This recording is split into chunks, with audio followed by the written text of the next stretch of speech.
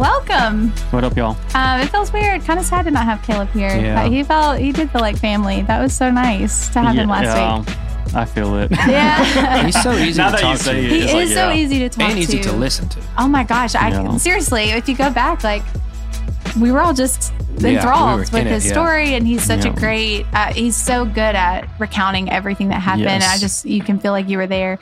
Beautiful. If you haven't listened to last week's episode, please go listen to that. That was beautiful. And so funny because it's like a continuation of this forgiveness topic that we've had. So you brought it 2 weeks ago, and really his story challenges everything you know about forgiveness too. When that kind of event happens in your life. I personally feel there was one detail that he left out. I mean, because there's so much. Yeah. But if I recall correctly, and I think he shared this when me and him were at a Spanish night of worship one time, and he said that the local Atlanta news networks, like, they had come and visited him in his room. No way. And you know how secular media can be. They're basically like saying, "Hey, what do you want to say to this guy? What would you do?"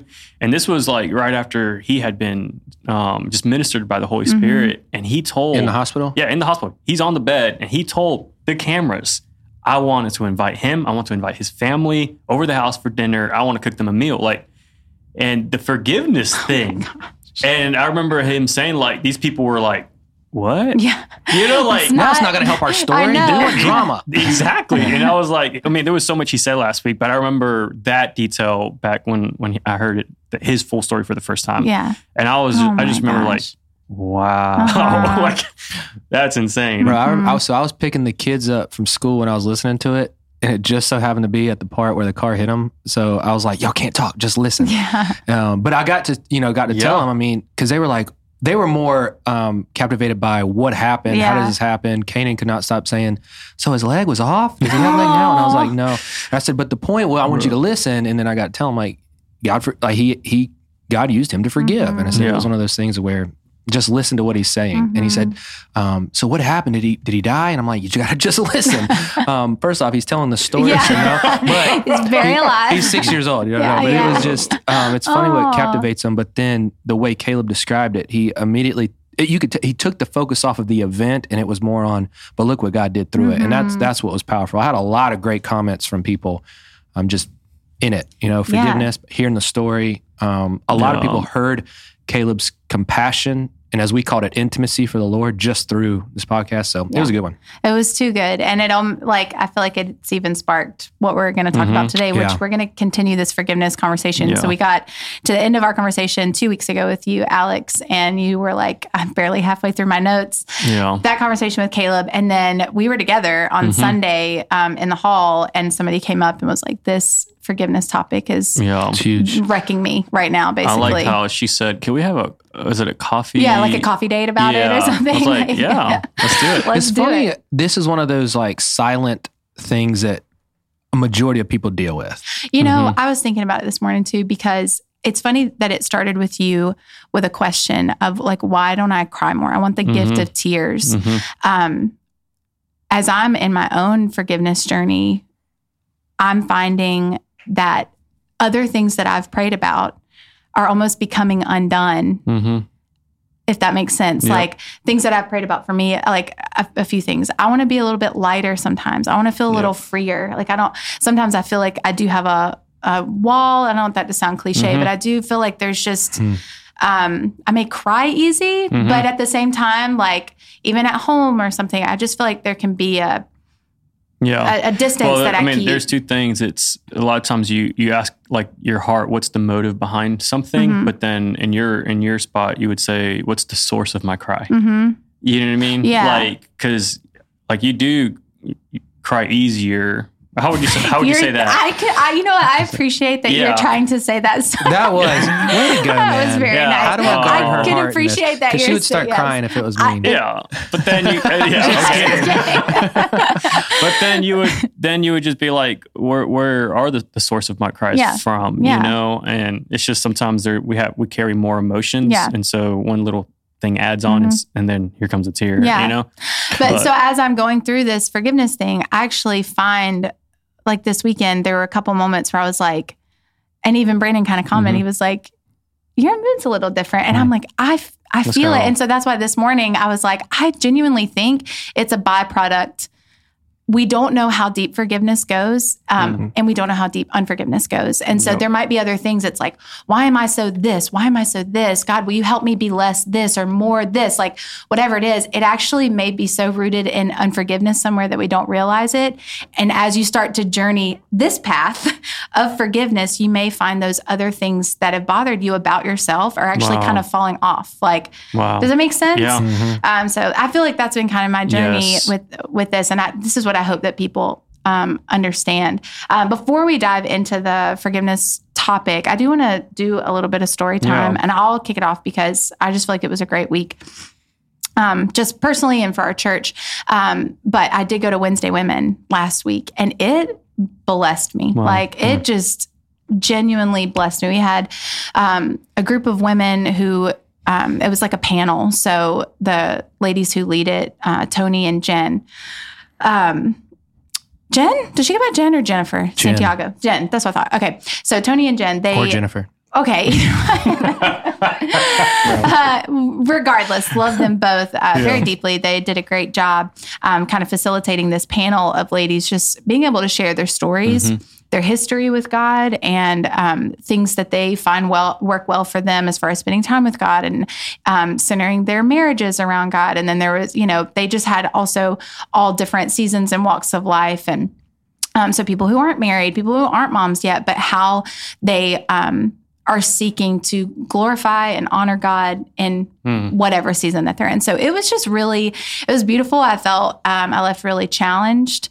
And also there's just something that really strengthens your faith when you are hearing someone else's history with God. And it's like, I may not be seeing God move in the ways that I'm asking or wanting to see him, but I cannot deny that he moves. Yeah. And when I listen to somebody else's story of God's faithfulness in their life, it's like, I got nothing to worry about. Like the Lord is good and faithful. And so that's why I do think it's important. And I'll always say this, like, if you think that you can do, sure, if you lived in like a remote place or something and couldn't be around people, the Lord would meet you right there. Yep.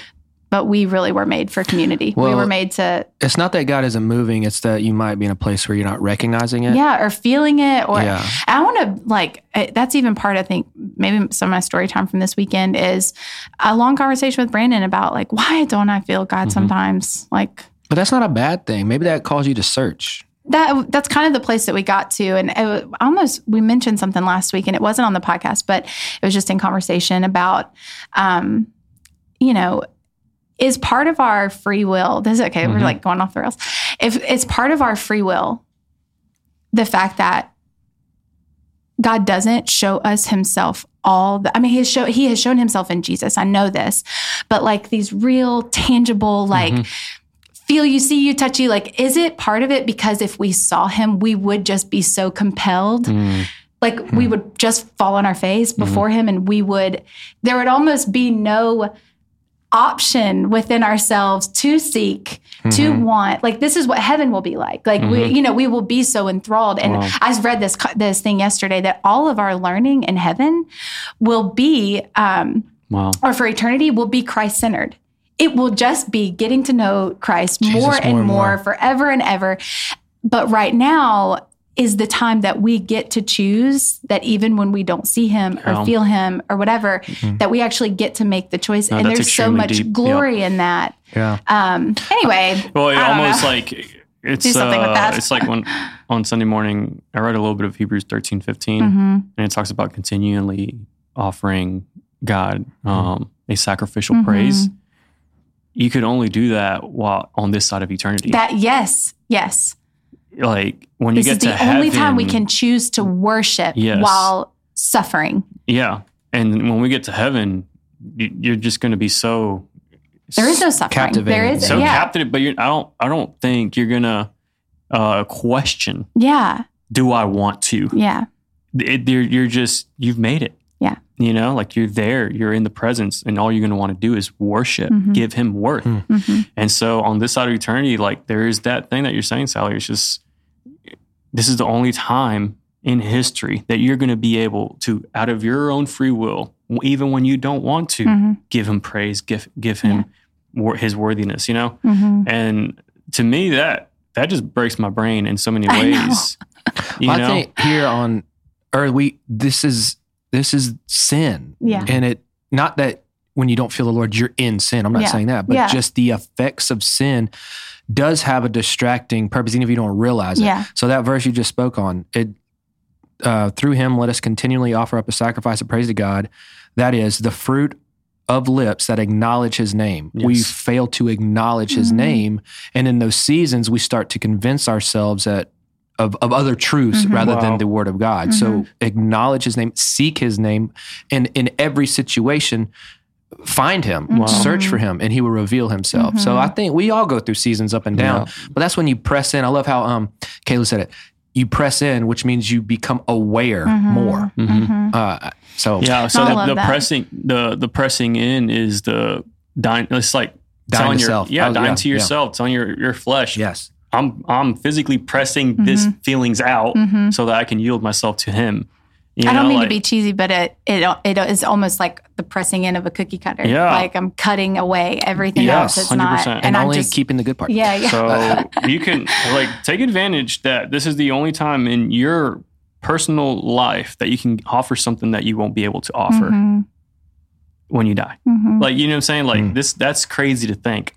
Yeah, and what if during this season where he is drawing you to seek him, he wants you to seek him so he can reveal something different about himself? But we think he's just not here, he's leaving us alone. No, he's calling you to seek his revelation. And I wanted That's easier to said than done, though. encourage people in that because we do have the choice. And you can decide, I don't feel him, so I'm just not going to do anything with God right now. I'll just wait until I feel him.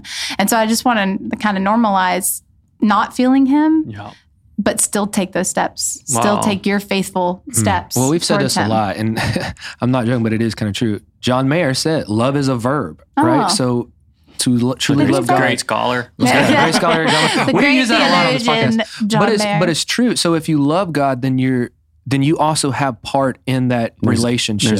So is he. Yeah. So if he's in a season not pouring, how do I even say this? That sounds terrible, but he's always a part, but maybe there's different levels where he's like, okay, now it's your turn to act in this relationship of love. So come after me.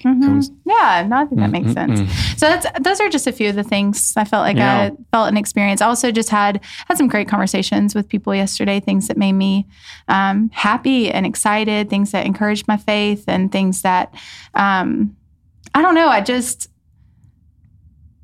again, I feel like even when I don't necessarily feel so strongly the presence of God, seeing other people who are making decisions, and you're watching other people. We say this a lot, like Brandon and I, it's one of our favorite topics is the glory to glory. Like there's just a greater degree of glory. So when you see someone else going from glory to glory, a new revelation that they have that they didn't think about Jesus before, something that God is doing in someone else's life, you're like, thank you, Lord. Like, thank you. So I feel like that was kind of the conversation I had were a bunch of glory to glory conversations. So my parents are over the house, and yesterday, it was Labor Day. And Curtis came over for a little bit, and he fell in love with my dad. But one of the stories my dad told Curtis was how he's like, I feel like I've been born again 4 or 5 times because every single time I get a greater degree of Jesus. I want to get, I like, can I give my heart again? And again. And I know this sounds like weird, whatever. Please don't attack us for phrasing it that way. But it was just my dad being, his funny self. He was like, there's just these times I'm like, I thought I knew Jesus, and now you know what I mean? And now I know even more.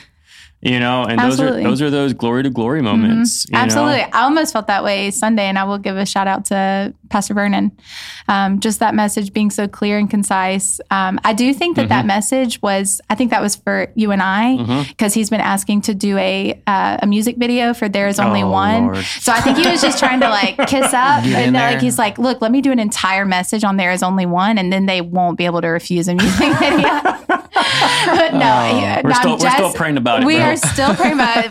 I told Brennan, sometimes people in the Bible pray for 40 years or things, it could be a while. And at that point, his response was, but sometimes it happened like that. How good he's got a rebuttal for it. But anyway, I will say, I felt myself just falling more in love with Jesus, that there is only one there. And I love the absolute truth of it. of the scriptures and the authority of scripture. So I kind of felt that way, like, thank you, Jesus. By the way, I wasn't on stage, which one of our musicians' kid thought I quit piano, which was so funny. He's like, really funny. Did you quit piano? And I was like, no. And then he said, well, I don't.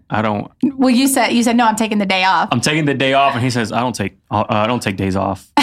And I was like, Ezra? It's literally, how old is he, 7 years old, 6 or 7? But I wouldn't take a day off. Yeah. All that being said, I'm in the back, and for both services, just kind of, first service I was in the front, but hearing everybody's worship, and we got to there's only one, and it elevated like the volume, and I'm like, yes. I was like, wow, like people do love our own thing. Yeah. You know, like this is our song. I had a special moment like that. I stood in for worship during the second service. So I sat through the first service, but then came back in for worship during the second. And I was towards the back, and there was a lady kind of like to my back right. And I just heard her just singing the words as loud as possible. I was like, thank you, Lord. Like, thank you. Like, just singing it as her own song. And that's what you never know when you're writing something if it will turn into something that either people like or want to sing or resonate with. And I'm hearing her sing One Way, One Truth, Jesus, it's you, and just like lifting that up. It was that was like a special little, when you sing the Bible, it changes things. Exactly. Straight up. It's not, never mind. I'm not going to say that. I have a crazy story that it's good timing. Honestly has nothing to do with the Lord. I mean, everything has to do with the Lord. So for real, it's a funny story. I just thought about this. So we, over the weekend, we got to take the weekend off, just kind of hang out with family, with some friends. So we were over at our house. We had a couple of people over for the South Carolina football game. I don't want to talk about that, but so, okay. We love animals at our house, and we feed deer and birds and all this stuff. And we have had a slight mouse/rat problem. Slight? Yeah, it's been a lot. But so behind our house, we have how many? No, just kidding. Well, I'll get there. Behind our house, we have a little bit of a yard, and it goes down into like this, I don't even know how to, what do you call it? Like a ravine? A ravine. Where does water drain off? What do you call them? Retention pond type thing. Yeah. So, but it's all grown up. And so I think we have a lot of bunnies, but also rats down there. And a lot of hawks circling too, because they know they're down there. Anyway, so we're sitting on our outside little couch, which is about 4 feet wide, enough for 2 people. And I'm sitting there for half the game. Then all of a sudden, one of our friends who was there feels this thing run across her hand sitting on the couch. You're kidding. I'm not kidding. This is not a fake story. This is truth. Absolute truth, not relative truth. And so she freaks out. I'm like, leave me alone. I'm watching the game. Then I sit back down in my spot because the thing ran. I searched for it for a good 5 minutes and just couldn't find the thing. I'm not kidding. So I had a shovel, and he was going to go to a place that I would not go. But anyway, then I sit down, and then all of a sudden, Shelly hears some squeaking. You're kidding, bro. I'm not joking you. I stand up. This is great story time. And I find on the couch cushion a little part where I was sitting, and the back of it was eaten through, and like he went in there. Then I pick it up. There's 5 baby mices about yay big. See about that? No hair. So they're like brand new. And they're like, squeak, squeak, squeaky. And I'm like, what do I do in this situation? So everybody runs inside and leaves me to fend for myself. So about 5 of them fall onto the ground, and there's only one thing left to do. Do not say. Bro, no, don't say. So here, I just want you to know something, okay? We have to come in. No, we don't. I have a heart for animals. Okay, but here's my thinking. I can't put them back in the cushion. If I throw them into the ravine, they're going to die anyway. So out of my compassion, we just go at them. And so we throw them in there, and then everybody goes inside and enjoys the game. I cannot believe that this just happened. Right? This is crazy. I told you it was a crazy story. Gosh. Is this a bad story? I feel like people are very engaged right now. Thank you. So if you want to come to my house, you just got to know you might get bitten by a rat. But you'll turn into Splinter and then become a superhero. So you're good to go. From Ninja Turtles. What? What a roller coaster ride that was. So that mom, though, is still at large. Okay. True story. Actually, so yesterday, my job was to pressure wash the entire back half of the house and clean it up so they don't have little places to live. To nest. So we bring a new rug out because we had to get rid of that rug. Shelly actually carries it because I was doing work, and we put it down. So I pick it up to put it in its spot. A rat runs out of the mat. It was rolled up. Bro, you guys have problems. You guys have a problem. Y'all need to go figure this out. Yeah. Oh my. Why are you looking at me like that? Oh my gosh, I'm so shocked. This is real worthy. This is true. Yeah. I think our faces alone. Seriously. I think the mom really has to forgive me. There you go. Segue. Speaking of all that forgiveness, is a true story. Bro, speaking of It was forgiveness, crazy, man.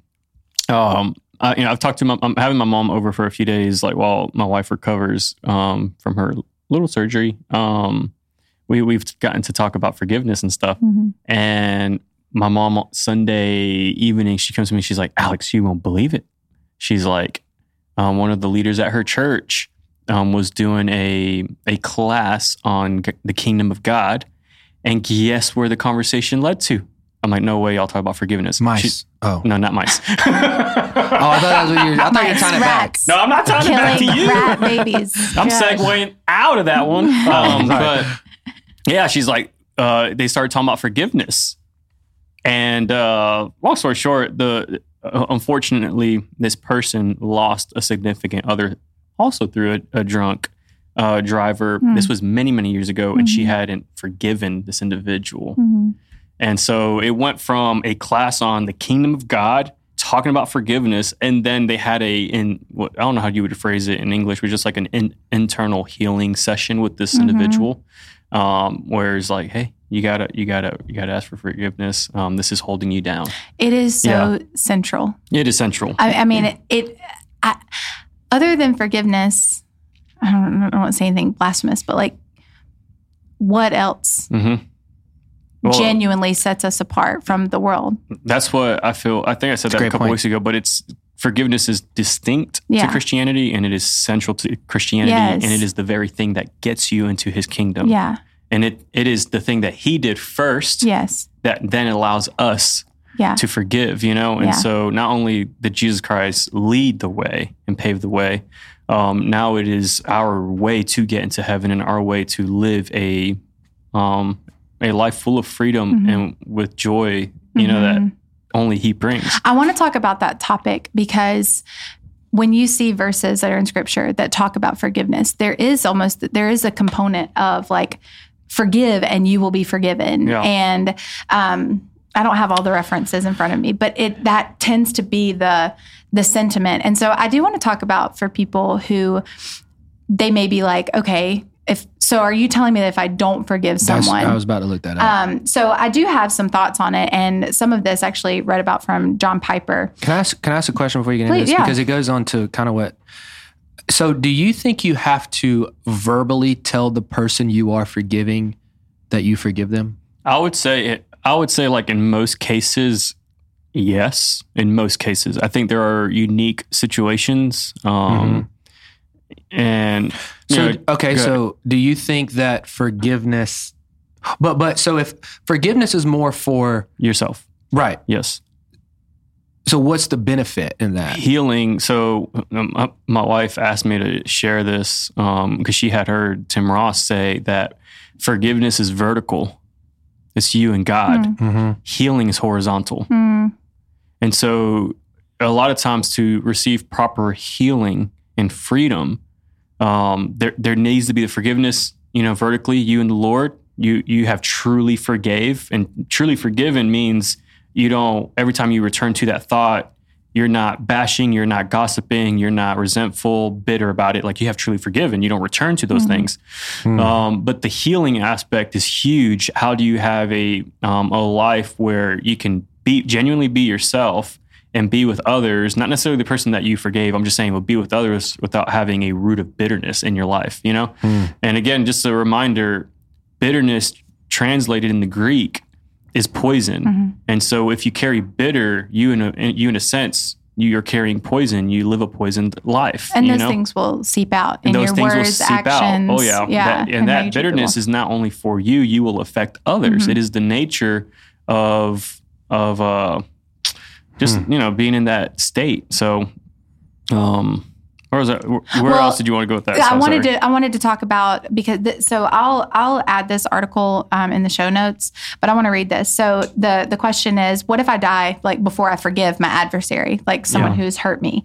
The answer to that hangs on the way that you see forgiveness functioning. That is, you're forgiving others functioning in your final salvation. If you think that God looks at each deed of your forgiving and repays it with salvation, then if it's missing when you die, you would lose your salvation.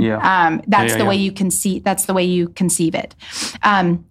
If you think that the deed of your forgiving is one of the fruits of your union with Christ, then if one of your fruits has not yet ripened into an act of forgiving, it would not necessarily prove that you're not united with Christ for two reasons. First, because there are other fruits that show the reality of your union with Christ. And second, because the Lord himself could see the seed of your act, even if it did not have time for the seed of forgiveness to grow into the deed of forgiving. So anyway, I thought that was really beautiful, because people might be like, well, if I die and I haven't forgiven this person, does that mean I've lost out on on heaven, my inheritance? Any other sin. Exactly. If I didn't repent of that one individual sin. No, it's a bigger picture of salvation. Yes. Salvation doesn't hinge on every single sin you do. It hinges on the cross. But so I think the good way to view it is forgiveness being a barometer of like, how much am I really trusting God? How much am I really believing in his forgiveness of me? How much am I really believing in the scripture that tells me I need to forgive? Wow. It's kind of a barometer. And so you should start pulling the thread of forgiveness. Right. You should start that journey of it.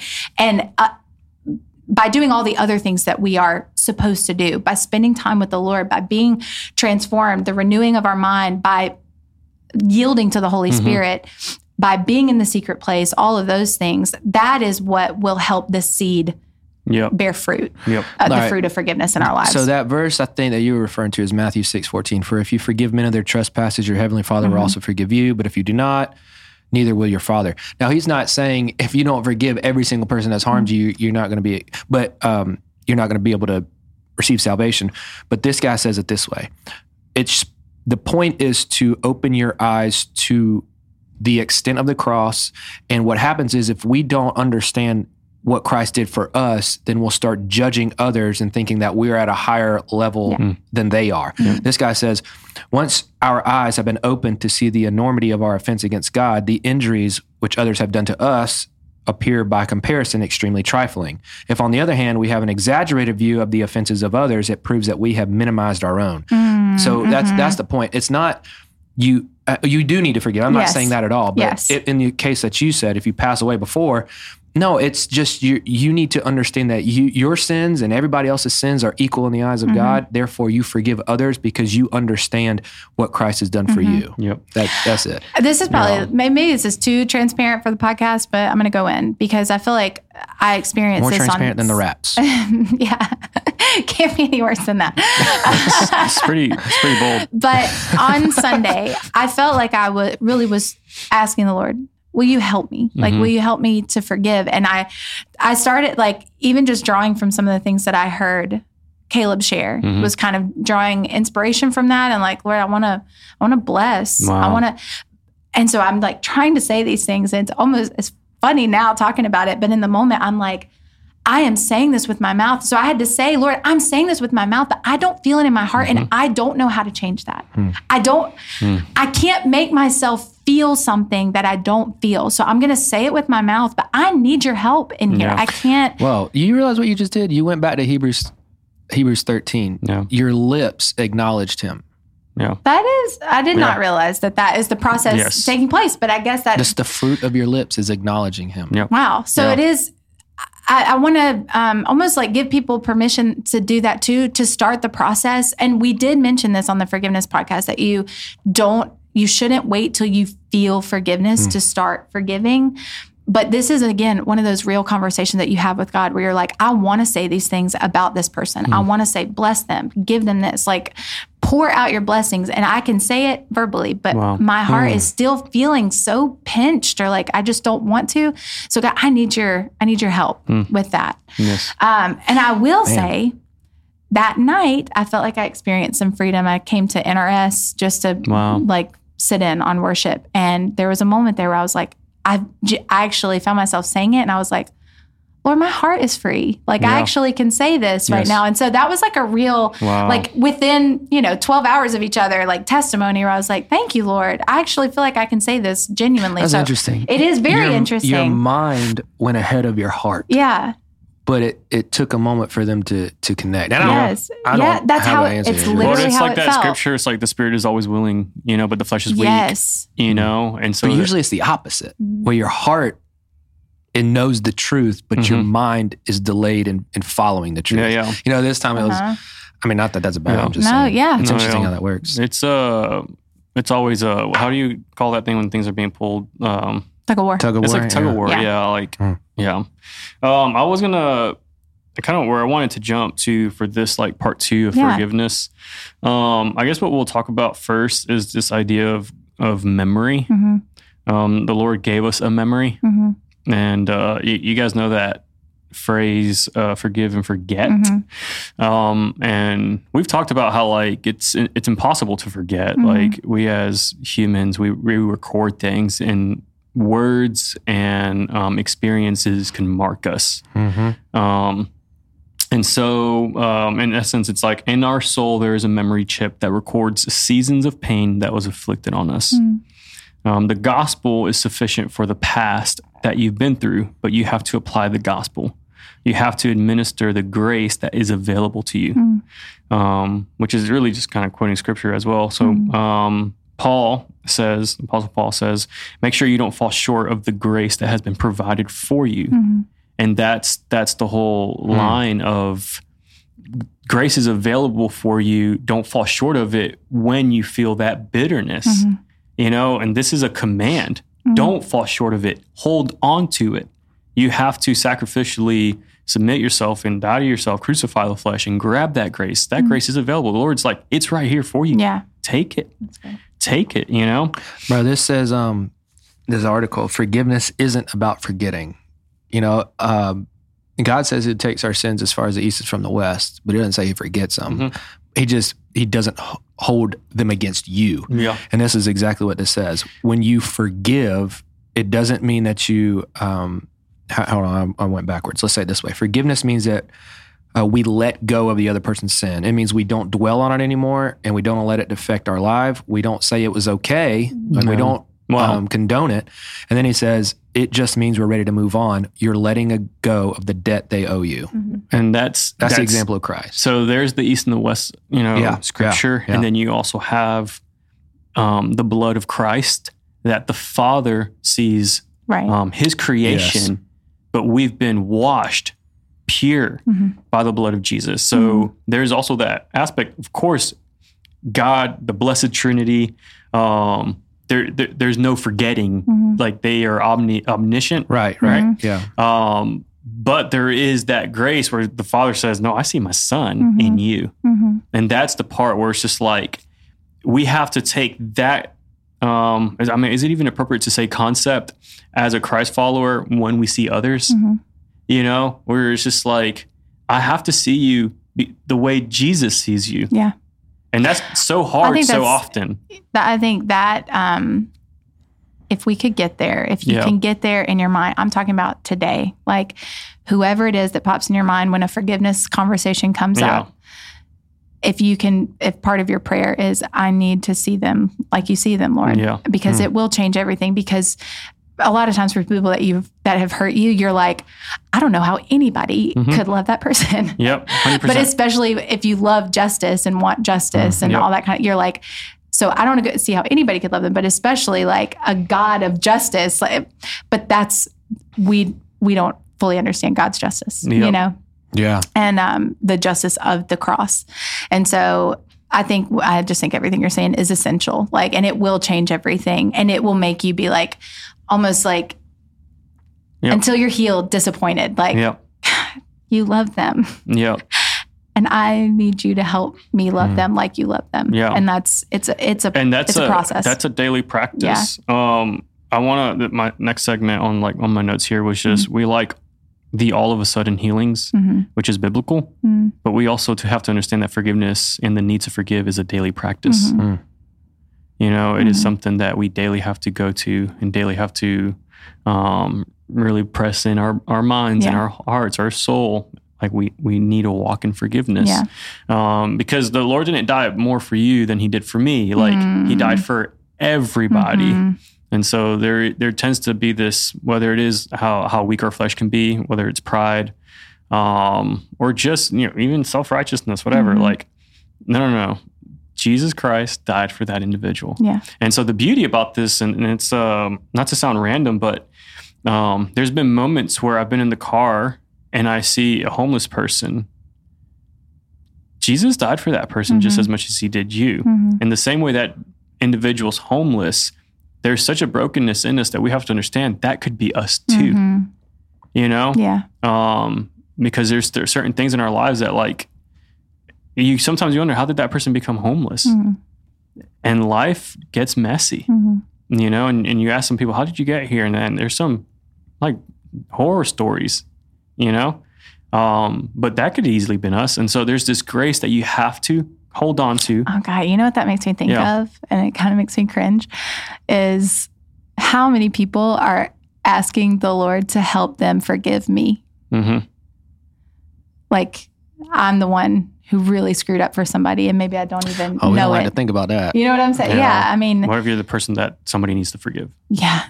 And like rightfully so, because I did something that was just not. We're more sinful nature. We're so more important to ourselves. You know what I mean? So our hurt is more important than someone else's hurt. Well, and the way that I've heard it before is like we demand perfection from other people, but then we also demand grace for we demand grace for ourselves, but we very rarely extend it.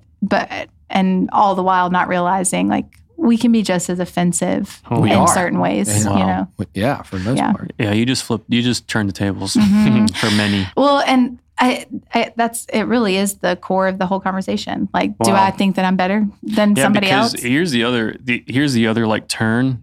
Perhaps somebody initiated something, but you're the one that took the damage further. And that's good. Yeah. And one of the constant like conversations I've been having is, do I need to approach that individual? That just keeps that question keeps coming up.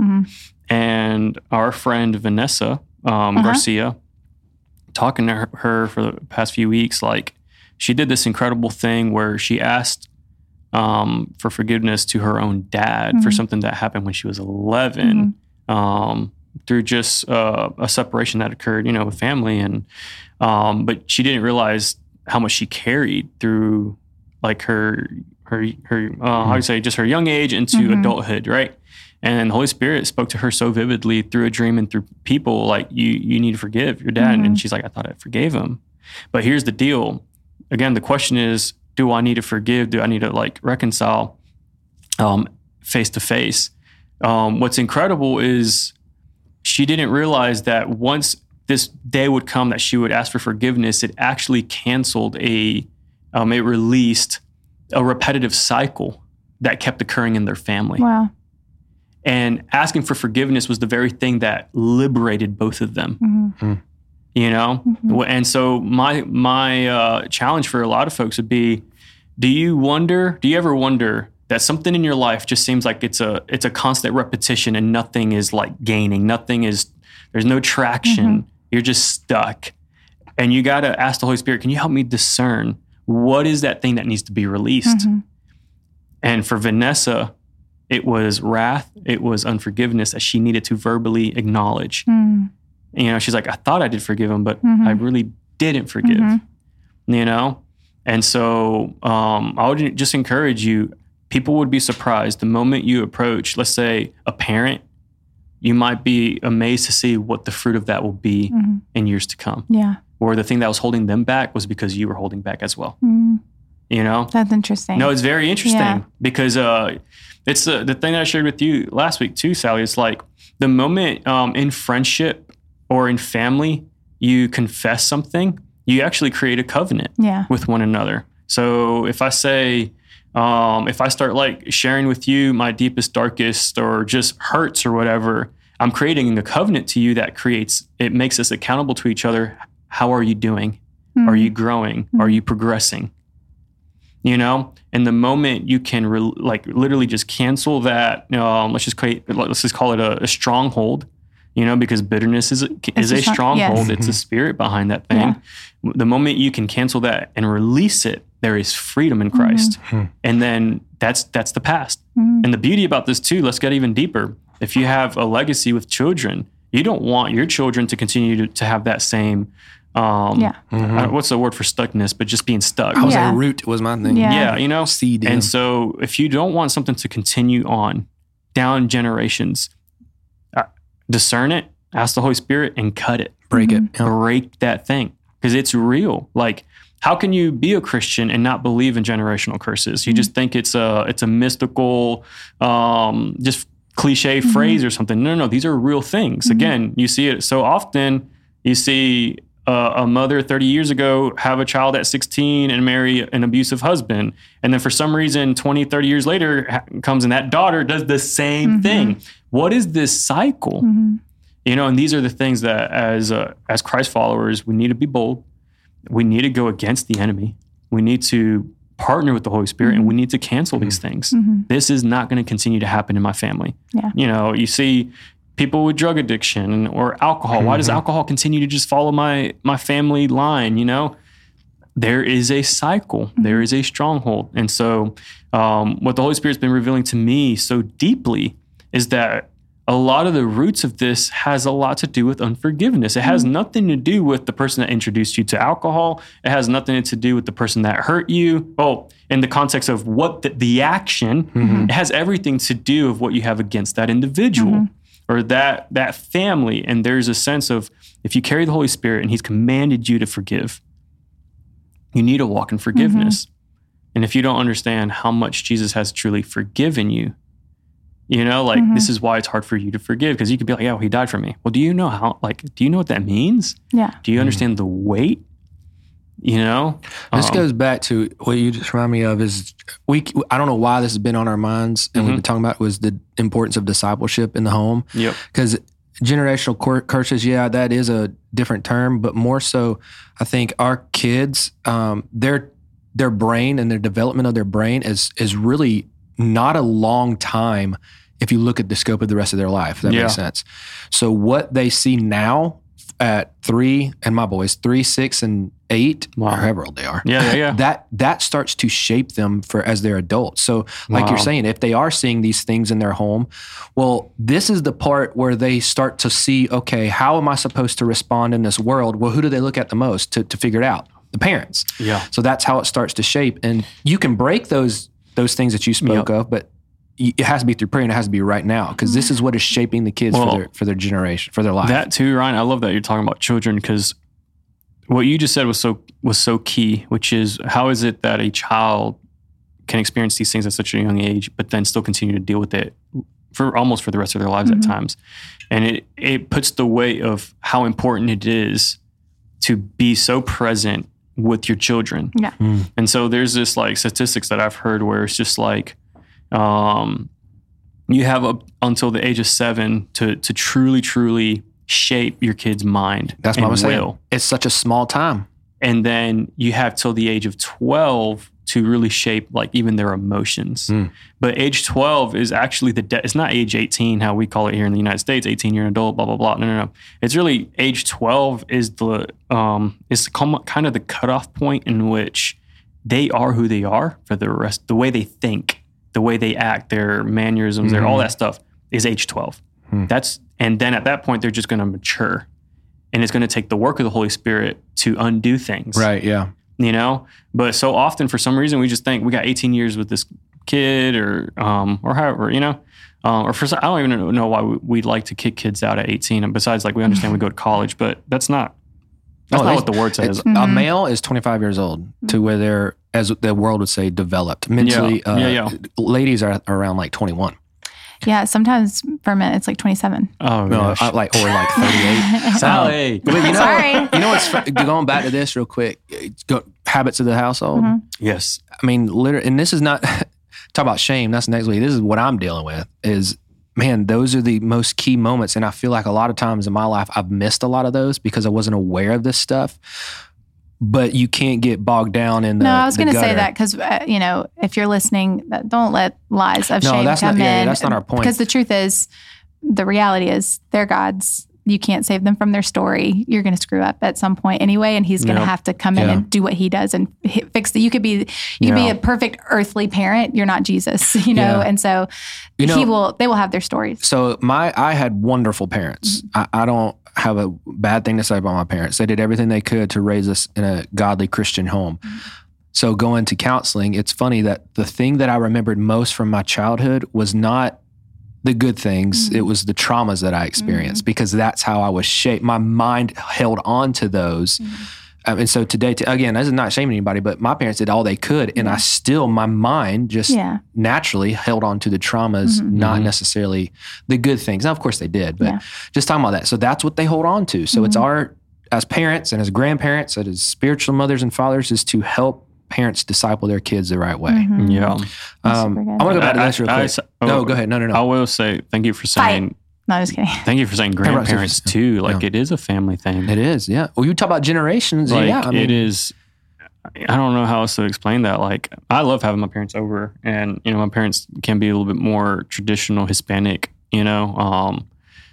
but what I love about my parents, they don't interfere with how we parent, but they do encourage us in some ways, And I love that. I mean, I had a sit down moment with my mom, and we just chatted, and she said it was with kindness. It wasn't like pride. It wasn't arrogant, And the best thing to do is like listen, and that thing in our heart and our flesh, we're like, it's called pride. I don't mean that, but it is. It's like, I know what I'm doing. No, but again, it's just like, how good are you at listening?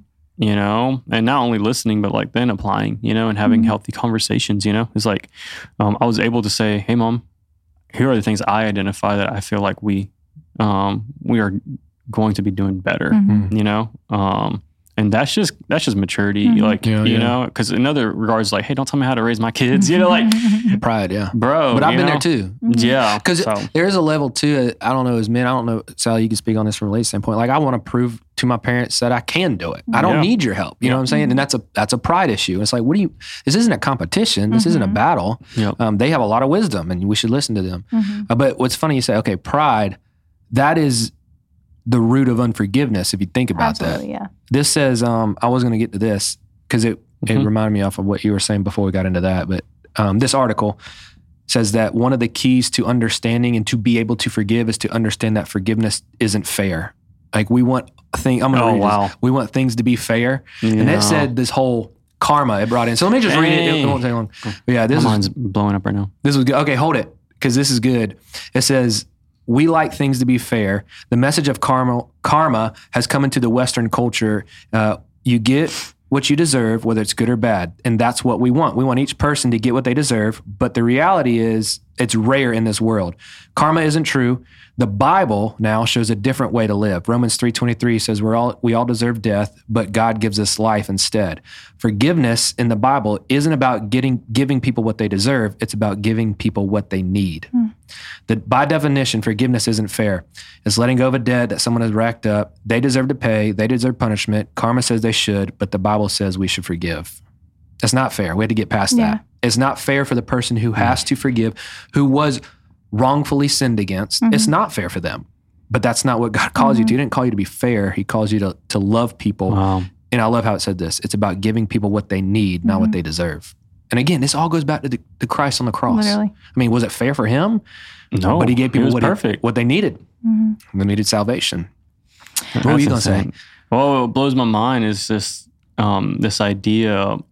When you think of God's creation and humanity, he deposits in people, some people more like, you're going to be a righteous person. And so like somebody like my wife, she likes to follow rules, And so this idea of fairness is very interesting because in her nature, she doesn't like to do wrong. She doesn't like to do wrong things. It's kind of annoying because like even when I'm driving, not that I'm doing illegal things, but like, let me do something. And she's like, no, it says turn left. And I'm like, but I won't go that way. It's like, so, it's just those funny things, but it blows my mind because in so many ways, that's how our brain functions. It's like, but that's not fair. And fairness, if you just grab your finger and you point it back at yourself, it ain't about you. I was about to say, it's pride. It's pride. It's like, And that's where it's just like, Holy Spirit, please help me see through your lens. And everything that I do in my life, let me have an eternal perspective, a heavenly perspective. And it shifts everything. Yeah. So I want to talk, one of the things when we walked away from the conversation 2 weeks ago, I did feel like we touched a lot on like the big things, the big ways that we've been wronged or sinned against or things like that. But one of the other articles I was reading, I just thought this is so good because when we're told to love our enemies, we can have big enemies in life, people who, again, who have severely wronged us, really hurt us, who are probably unrepentant, haven't asked for forgiveness. They don't care. They're just moving on with their lives like that. We can have those people in our lives. But the way that this was another John Piper thing, but he just kind of described an enemy is anyone that is an adversary at the moment. And this can be my husband. This can be my kids. This can be anybody who is not listening to me, who is treating me poorly, or just that we've just got something that's not clicking or like it's anybody that we're not viewing as a friend right now. And so that's who our enemy is. And so I want to talk about that because I think where we get to these big moments of forgiveness is practiced in our daily rhythms of the people that we may just have friction with. Our personalities may not mix. Like you think this way, you act this way. You're a rule follower. I'm not a rule follower. It's like whatever, those little things. And so we just feel like they're coming at us. And so I think we have to get good at those things. So those are the things like quickly forget, like walking around without an offense always, and being able to quickly forgive. And two of the tools that he gives, because the question the title of this one is The Major Obstacle in Forgiving Others. So the first question is like, how do we forgive? And he gives these two supporting, helpers in forgiveness. And the first one is loving our enemies. So he calls it enemy love. So regardless of what they've done to you, we are called even to enemy love. So no matter the degree, like it can be a great degree of offense, or it could be like they looked at me the wrong way or spoke to me the wrong way, or, just offended me in something. You know what I'm saying? Enemy love. How is that possible? How is what possible? Enemy love. I know what I'm just saying. If you think about that. Yeah. Now, what's even deeper too is the crowd that Jesus is saying this to. And, you have so much Jewish people living under Roman rule. And you're telling me to love a Gentile? Because that's who you would consider your enemy. Right. Yeah. And you're like, so it goes so much deeper too, because this is people you would have considered unclean, not God's people. Like this gets deep. This is racial tension. Like, all this stuff is like, that's a different race. That's a different people. Like they're not your people. How am I supposed to love them? Yeah. And this is a different gospel, not a wrong gospel. This is Jesus disrupting the system, saying the gospel is for everyone. Well, and they're thinking all throughout their history that they've been taught. These are the people that constantly brought them into slavery, hurt them, tore down there's the root of bitterness over and over and over again. Yeah. So that's what I mean is like, and you can understand that. You can understand their hesitancy to be like, whoa. No. You want us to love a people that has enslaved us. That's what I'm saying. Yeah. And that's what I mean. How is that possible? Who has hurt our families for generations. It's impossible. Yeah. If we try to do it on our own. I mean, Absolutely. that's the only way to say it. And so he says, this is Jesus, but then that Peter doubles down on it in 1 Peter 3:9. Do not repay evil for evil, but on the contrary, bless. For to this you were called, that you may obtain a blessing. So again, we see that concept. Wow. But he goes on to say that the Christian who is forgiving is choosing to not be the punisher. And so I think that is the role that we do want to take on so often is you hurt me. I'm going to show you. I'm going to make you feel it. The second thing that he talks about in aiding this forgiveness process, even for the little offenses, is forbearance. So we are called to forbear with one another. And so it says, as Colossians 3:12-13 says, put on then, as God's chosen ones, holy and beloved, compassionate hearts, kindness, humility, meekness, patience, bearing with one another. It says, or as the old King James says, forbearing one another. And in other words, that means enduring one another. Yeah. And forbearance is not a forgetting of what has been done. It is and if you go back to it, it is a love. Love is covering it. It's not saying it didn't happen, but it's covering it and saying, I'm going to choose to not look at it, and I'm going to love you regardless. I'm going to bless you regardless of what you've done. And so I guess he touches on that too. That love covers a multitude of sin. It just covers them and endures them. They don't go away. And so those two things, when we get to a place where like, do I really have to forgive? Or sometimes you're wondering, like, even if it's been a small offense, you may even tell yourself, I don't need to forget. Like somehow it's like, well, I don't need to forgive that. Like forgive sounds like such a big act. No, you still need to walk through that process of forgiveness and not let what that one little comment that they made that wasn't some huge, terrible thing, but let this little thing be that seed or that root of bitterness, because it will grow. So to be practicing those things, forbearance. I'm going to go ahead and cover this. I'm going to move on. I'm not going to let this take root in my heart. We're going to I'm going to cover it, which means it doesn't go away. It's just covered. So one thing I want to add there, one of the notes that I had was if we make forgiving part of our daily rhythm, it will equip us for the wrongs we will experience, the pains we will encounter, because this life will continue to throw at us things that will hurt us. And so the repetitiveness and the urgency that the Bible tells us to forgive, and then you have Peter saying, not only forgive, but bless. If you can make this part of your daily rhythm, when things come your way, you actually can handle it even way better than if you would have just stayed with that root of bitterness. Yeah. You know? Yeah. I think it does build on each other. It builds on each other. Yeah. And this is the stuff that we have to, I'll say this word, like we have to attack. We have to get to the root of these things. Yeah. You know? So what this article goes on to talk about is the major obstacle to forgiveness is the fact that we want everybody to know. That is the major obstacle. We want to know. We want other people to know how we were hurt. We want that person to feel, you hurt me so bad. We don't want our pain to be ignored. So that is probably the biggest obstacle. And I would agree with that. That's the biggest obstacle that we face when we're looking at, when we're dealing with unforgiveness. Yeah. Again, whether it's a big or small offense. Wow. And I will say this was one of the best things that anybody could have ever said to me. And I do return to it a lot, but going through a specific season of life, and I felt like nobody knows, and I wish everybody knew. Yeah. And she looked me dead in my eyes and she said, God is your witness. Yeah. That changed everything for me. It really did. Now I still have to journey through this thing of forgiveness, but I think having that perspective, God knows it. God knows and sees everything. Yep. So, that's interesting. So the question really becomes, in your forgiveness or lack thereof, how real is God to me? And does his opinion of me in this situation matter more than anyone else's? Do I really need everybody to know everything that happened? Wow. If God is real, no. Because he saw, he knows, and that is good enough for me. Yep. And I can rest at night knowing that the judge who judges justly has seen it. He will have his justice in whatever way that looks like. And you know what? His justice may be just the simple fact of Jesus on the cross, and that person is covered by that too. And is that enough for me? I've been waiting because I was over here looking at something, because that was something I was going to bring up. Is it just being real? It is hard in the day-to-day to trust in the justice and judgment of God in the future. You know what I'm saying? Mm-hmm. Like it's hard for me to be satisfied without immediate judgment or justice. But revelation, that's what we've been studying. And I couldn't find it. That's amazing, because you sound just like the Jewish people. Yeah.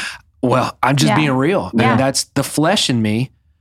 And it's hard to fight that battle, you know, and you see, I can't remember where it was.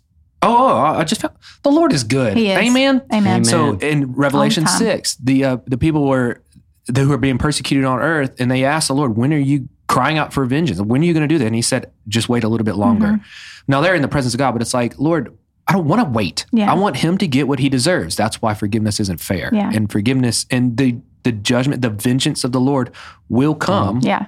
But we got to remember too, like you brought up earlier, is we're part of that. Yeah. I mean, we do things that people have to forgive us from well, too. That always sticks out to me, Frank Turek, where, when people come up to him and say, well, why does God allow XYZ? Like horrific things that happen to people and children. And, when that's their obstacle to faith. And his thing is because if he judged the way that we judge, you wouldn't be standing here right now. I wouldn't be standing here right now. If we were judged for every single sin and not through the eyes of Jesus or through the blood of Jesus, we'd be annihilated like that. Like no one is good enough, And so, and even you think about Adam and Eve, they weren't annihilated like the way we would have thought they were deemed to be. Yeah. Even then, the Lord graciously like, no, we're gonna do this right. We're gonna That's redeem why this. patience is a fruit of the Spirit. He literally says, "Rest a little longer." Patience is part of the Holy Spirit working in you. And this is also a part of the forgiveness process, that when we want justice, or even when we don't want to go through the forgiveness process, we want to wake up and be miraculously healed and be like, wow, that thing doesn't affect me anymore. 1 Peter 2:9 says this: "This is a gracious thing when, mindful of God, one endures sorrow while suffering unjustly." God actually delights if we are in the midst of suffering unjustly, but can be mindful of Him. And so, this is a good thing for you prayed this before this podcast, that we would be rich spiritually. We would be rich in spirit. Wow. That's the kind of stuff. Like, the world wants to be rich with things and money and possessions and status and success and like whatever it is. We want to be rich in spirit. And to be rich in spirit is to say, I will suffer unjustly and I'm going to think of the Lord. And I'm going to know that His justice will be perfect. And it's either through the cross or through His judging of sinful acts or whatever it is. But regardless, He is my witness. He saw it all. He knows it all. And because of because He also saw everything in me. And I'm going to throw it back to this moment. A couple weeks ago, during the first service, when there was a girl singing, "You've seen what I've done," and you left the 99 for one. He saw what I did. And I'm here, he has seen everything that I've done. He's still brought me into this kingdom of grace, And so, anyway, that was a long tangent. That's insane. I could go off right now. I got chills, sorry. No way. Oh, dude, I got chills. You've seen what I've done, yet you left the 99 for one. That's a fire statement. You got me like stuck right now. My brain's just like, meow. But I mean, honestly, people need to sit with it. People need to sit with, how real is God to us? Yes. I think that's probably the real question. Is it enough that He sees? Is what He did on the cross enough for me to say, wow, I will withhold forgiveness from no one because what Jesus has done for me, how could I? And then it's the whole parable.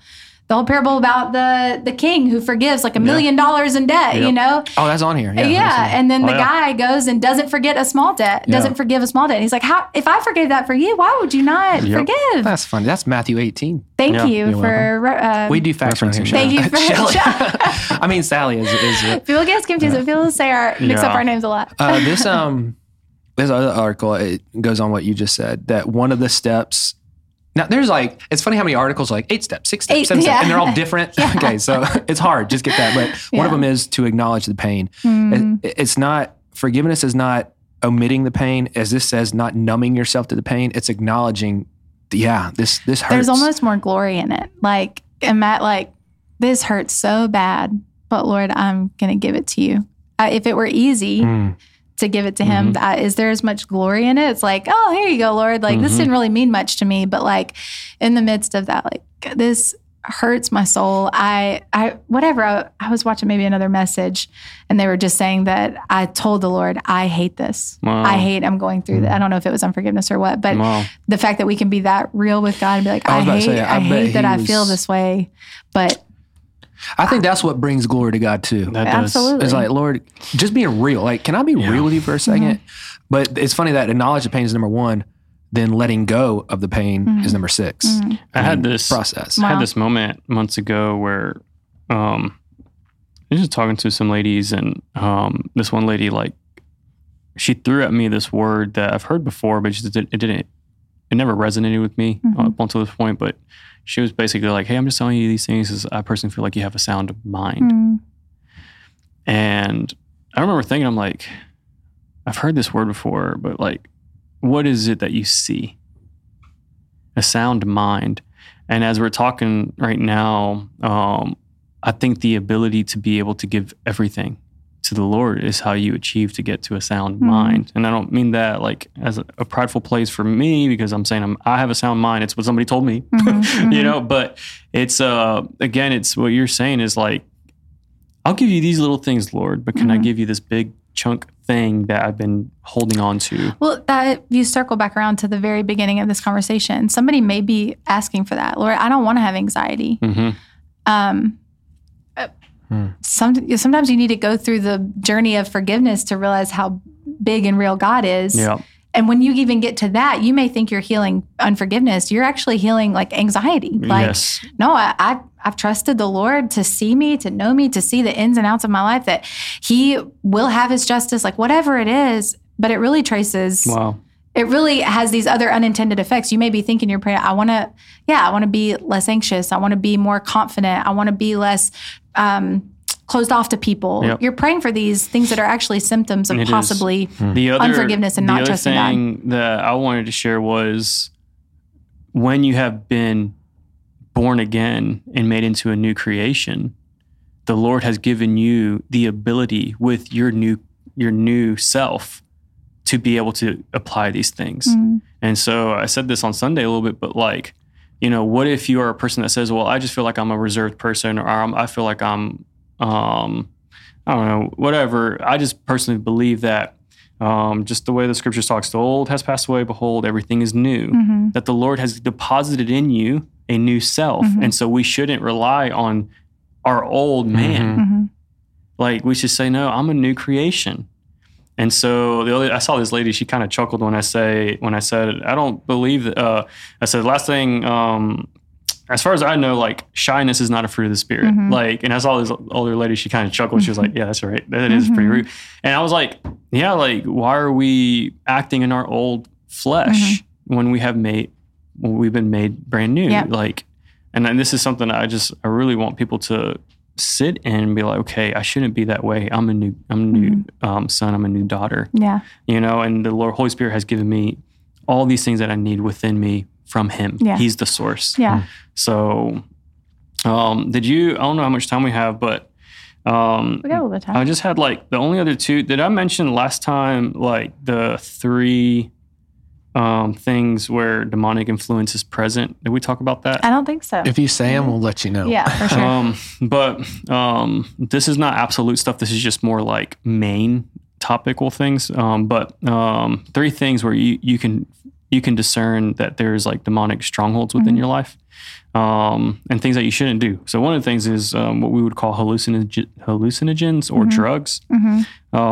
These are ways to open yourself up to a demonic realm. And a lot of times we tend to just kind of push that to the side, like, no, it's okay for me to do this or do that. But the Bible, to me, is very clear about not letting anything alter your mind, your state, because you lose control over yourself. And so the enemy uses this as a door to start to do other things. The second thing is sexual immorality. So sex outside of marriage, which is the obvious one, but anything that has to do, however the Bible states sexual immorality, that's another open door where you wonder why, and it's like, well, is there something impure happening in your life? And the third one is bitterness, and that's the one that we just keep talking about, where if you continue to ask why, well, do you carry bitterness? If you're not doing drugs, if you're not sexually immoral, that's something that I've heard a lot of people say, well, I'm not addicted to porn, I'm not cheating on my wife. Why is it that my mind is still this way? And then that's where the Lord just keeps telling me, you got to find the source of unforgiveness. You got to forgive the people you haven't forgiven. And these are the things that leave open doors to the enemy to really have legality in your life. Now, we can get into a deeper conversation in another day. I don't believe that a Christian can be possessed by an evil spirit, but I will say this. The reality of an open door is that you continue to hold on to something that you should have let go.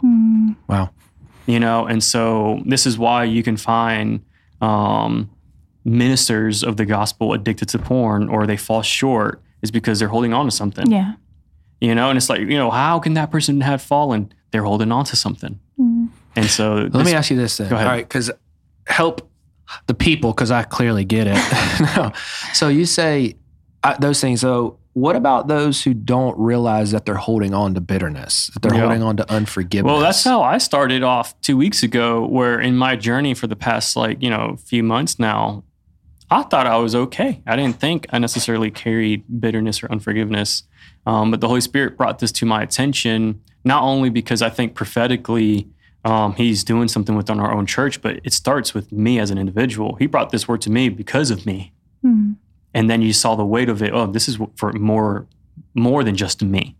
But for me, it was like I thought I was okay. And then the Holy Spirit started to highlight specific things within my own life, and it was such things as like, why is it uneasy for me to have a daily, or let's just say a present relationship with certain family members? Why is it harder for me?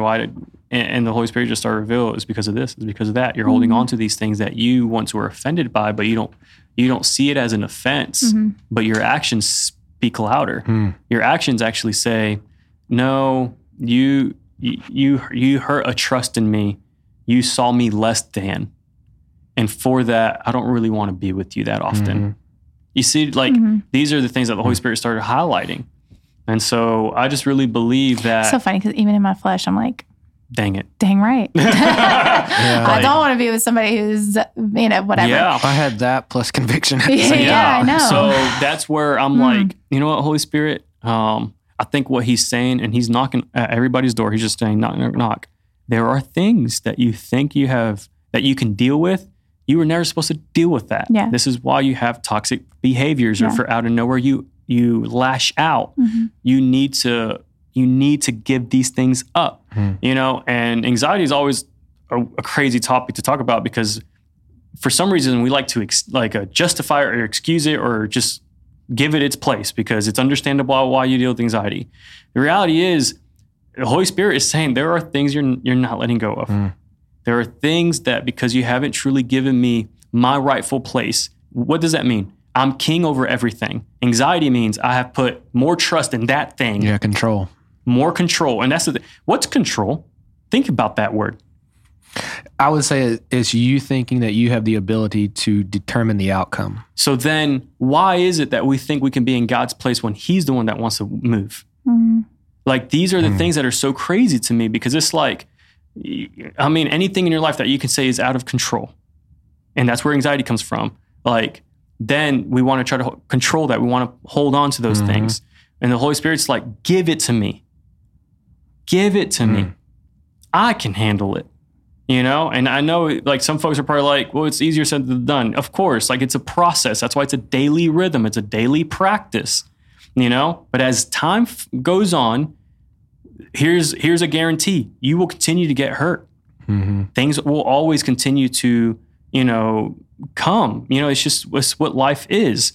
But when you've made it now a daily practice, and when those things come in the future, you're more able to handle those things, steward those things, submit those things. I'd say unforgiveness and anxiety. It's like one of the roots too is our how do I say?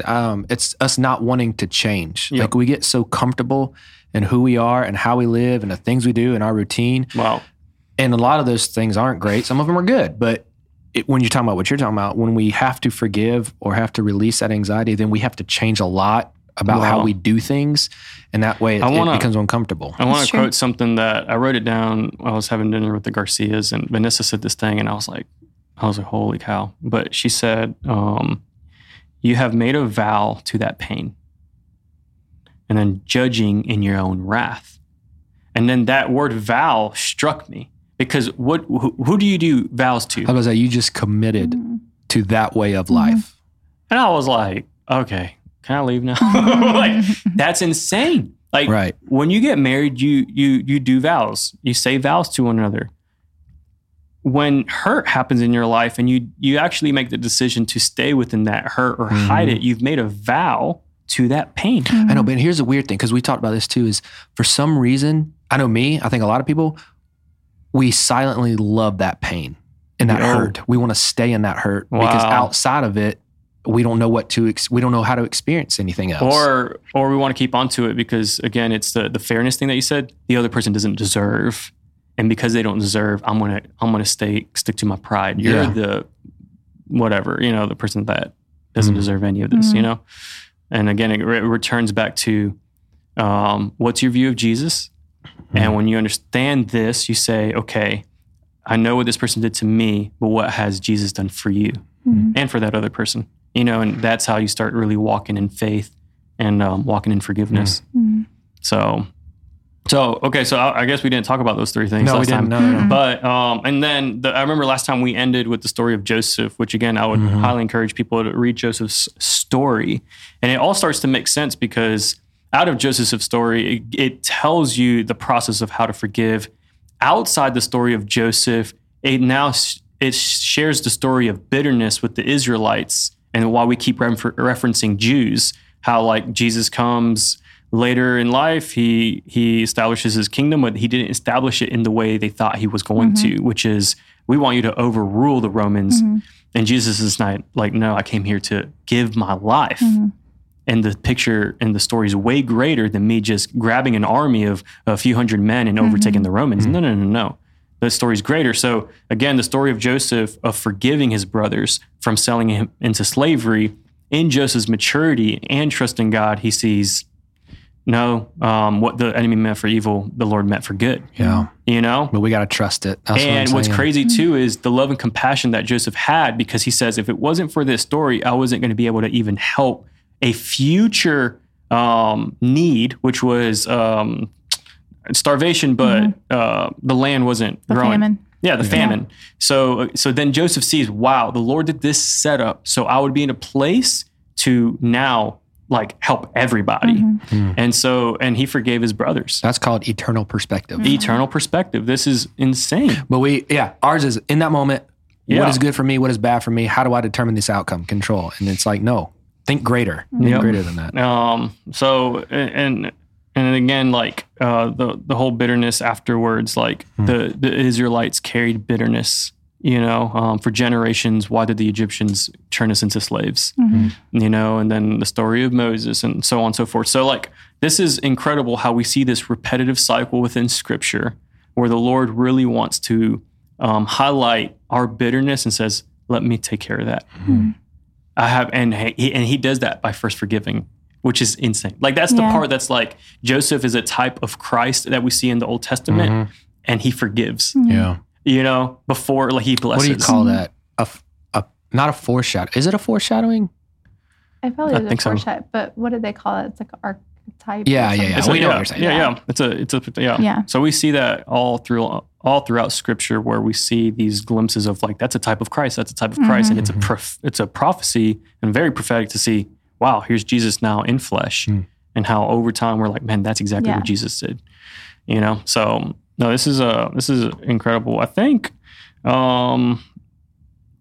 that's pretty much most of the stuff that I've said, because I think the other one, all the rest of the notes that I have was from the first time. This topic is so deep. It is. Oh, it is. It is. And the last thing I'll say, prodigal son, Luke 15, to return to that story too. So like, if there's any like Devo time that you want to have with you and the Lord, like read the story of Joseph, and then read the story of the prodigal son, which to me, the prodigal son story is the clearest picture of God's love for us. Yeah. The way the father reacts to when the son returns. That is the clearest character that we get to see how he is for us. How he kisses him, he acknowledges him, he hugs him. Like, it was not condemning, oh, now you return, you wasted everything. No. Open arms. And this is the beauty. So I keep thinking of while he was still a long way off. Yeah. Like, it's not like he returned and miraculously just from 1 second to the next, I'm completely fine, I'm going to honor you. No. as you are, come here. Mm-hmm. So it's beautiful. It is. I hope this encourages people. I feel like I'm just starting to pull this thread on some things and just asking them for help. That's really it too. Wow. Like, don't feel condemned by a forgiveness conversation, and don't even allow yourself to feel discouraged, because sometimes we'll be like, dang it. Like, I guess I got to start this journey. It is a beautiful journey. It is it is a glory to become like Christ. You know, I mean, that is his good for our lives. So it is something special when you're journeying through something that's really hard, such as forgiveness, especially for somebody who isn't even asking for forgiveness. To know that Jesus on the cross, when it says he died for the sins of the world, that means people who have not yet believed him or received him. And even those who never will. Yeah, exactly. And so it is a good thing to know the deep love and forgiveness of Christ and to extend it. Yes. So, thank you so much for all that you've brought. We've got lots of good conversations coming up, more guests and things like that. So I feel like these conversations make me just want to go and be with the Lord alone and say, fix me. That's awesome. I know, It is good. It is good. So I hope that does that for you guys too. We want to be rich in spirit. I loved that. That really affected me this morning when you prayed that, Alex. Rich in spirit. Yes, Lord. So, okay. Well, thanks for joining us. Wait, are there any announcements? I do want to say that. Monday Men is coming up. Yeah, Monday Men. We have a special Sunday. No sneak peeks, but it is going to be a special Sunday. I will say this, Revelation 19. Revelation 19. Go ahead and read ahead. Oh, snap. Okay, well, that sounds good. And then we'll be back next week on The Overflow. Yes. Thanks, guys. Bye. Okay, bye. Bye, y'all. Thanks for listening to the Overflow podcast of New River Church, where we seek to provide authentic, practical, biblical encouragement beyond Sunday services. We hope you enjoyed this conversation, and if you'd like to learn more about New River, please visit us online at newriver.church or join us in person on Sunday mornings at 9 a.m. and 11:15 a.m. We'll talk to you next week, same time, same place. May God cover you with his goodness and grace, and may Jesus always be enough.